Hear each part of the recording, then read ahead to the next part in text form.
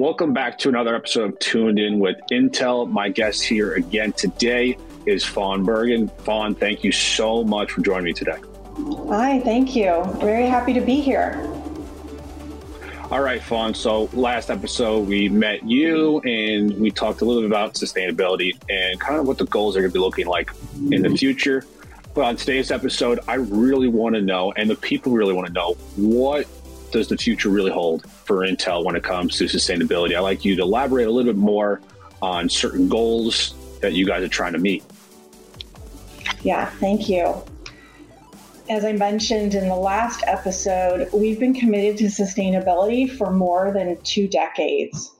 We have had goals across that history related to climate change and energy, including renewable electricity, waste generation and recycling, as well as water conservation and reduction of our water usage. So our current goals that we have in place, we have the same breadth: climate, water, and waste we cover.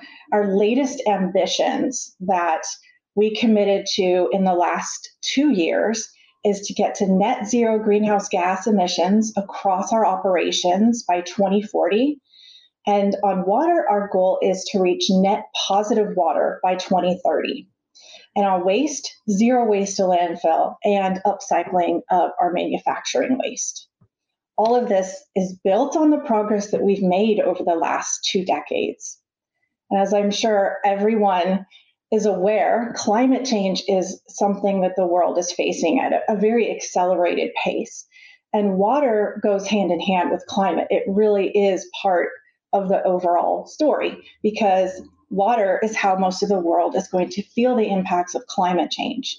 So having a water commitment, like getting to net positive water, is a really critical piece of climate change mitigation or adaptation.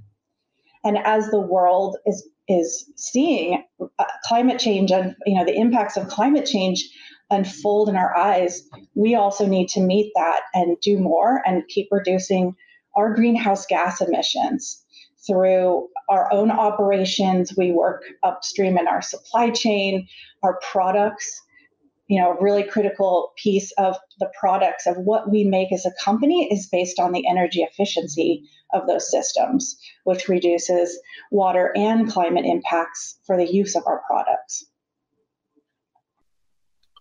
See, now this is what I call working through the future and really trying to really make the world a better place. With that being said, it's not easy, and you don't need to know about greenhouse gases or about sustainability. You can understand that climate change to make the world better is not an easy task. How do you guys at Intel try to make it, I guess, as easy as possible to get to your goal in 2040? It's a great question, and I wish any of it was easy. But as I mentioned, Intel, we've been doing this for decades, and we've hit what people call that low-hanging fruit. Although even that low-hanging fruit is not easy or inexpensive for a lot of companies. But today, we have a commitment to get to 100% renewable electricity.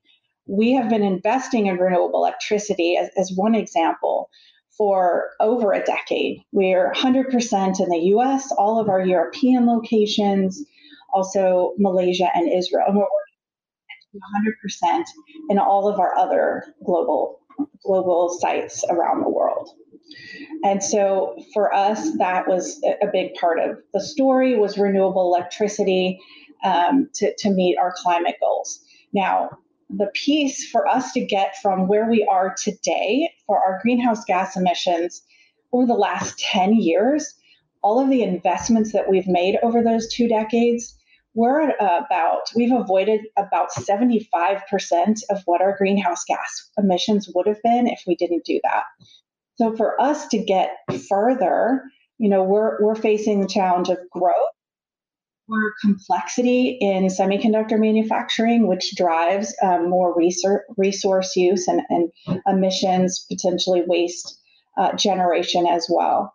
So for us to get to that, we now have to come up with solutions that don't exist today.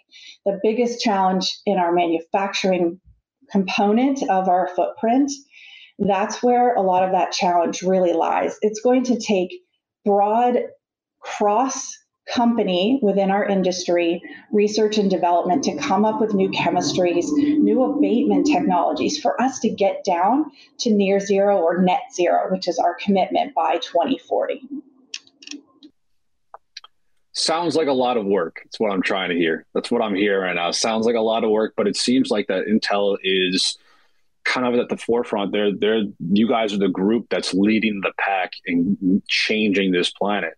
And there's a lot of people that might not believe in that. And what do you say to those people that might not have faith in what Intel can do? Because it seems like, from what I'm hearing and what I'm reading and researching, that you guys are, like I said before, it isn't easy, but you guys are making strides quicker than most companies. Yeah, thank you. I mean, in all honesty, we still have work to do. We're definitely not done. Anytime we reach a goal, then it's what do we need to do next? And part of that is understanding the environment, what's going on around the world. Like I said, climate change is such a huge impact, and therefore it's a high priority for us. And, same with water and waste. All of those kind of go hand in hand.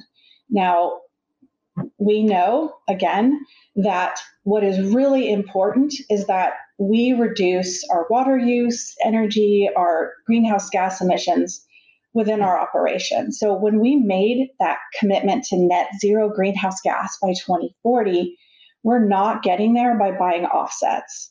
Now, offsets, there's certainly credible options and there's a place for them, but our commitment is to reduce our own emissions and then only use offsets or removal credits that are credible if there is no other feasible solution. So it's more something that is going to kind of fill that gap of where we're not able to, or there is no feasible solution for us to reduce those emissions. But that is absolutely, we know as a company, that's our responsibility, is to reduce our own emissions. Well, look, guys, you guys are here the first. Intel is making strides to make the world a better place, and Fawn Bergen is here, and we're going to capture on the next episode of Tuned In with Intel. Thank you for joining me, Fawn. Appreciate it. Thank you.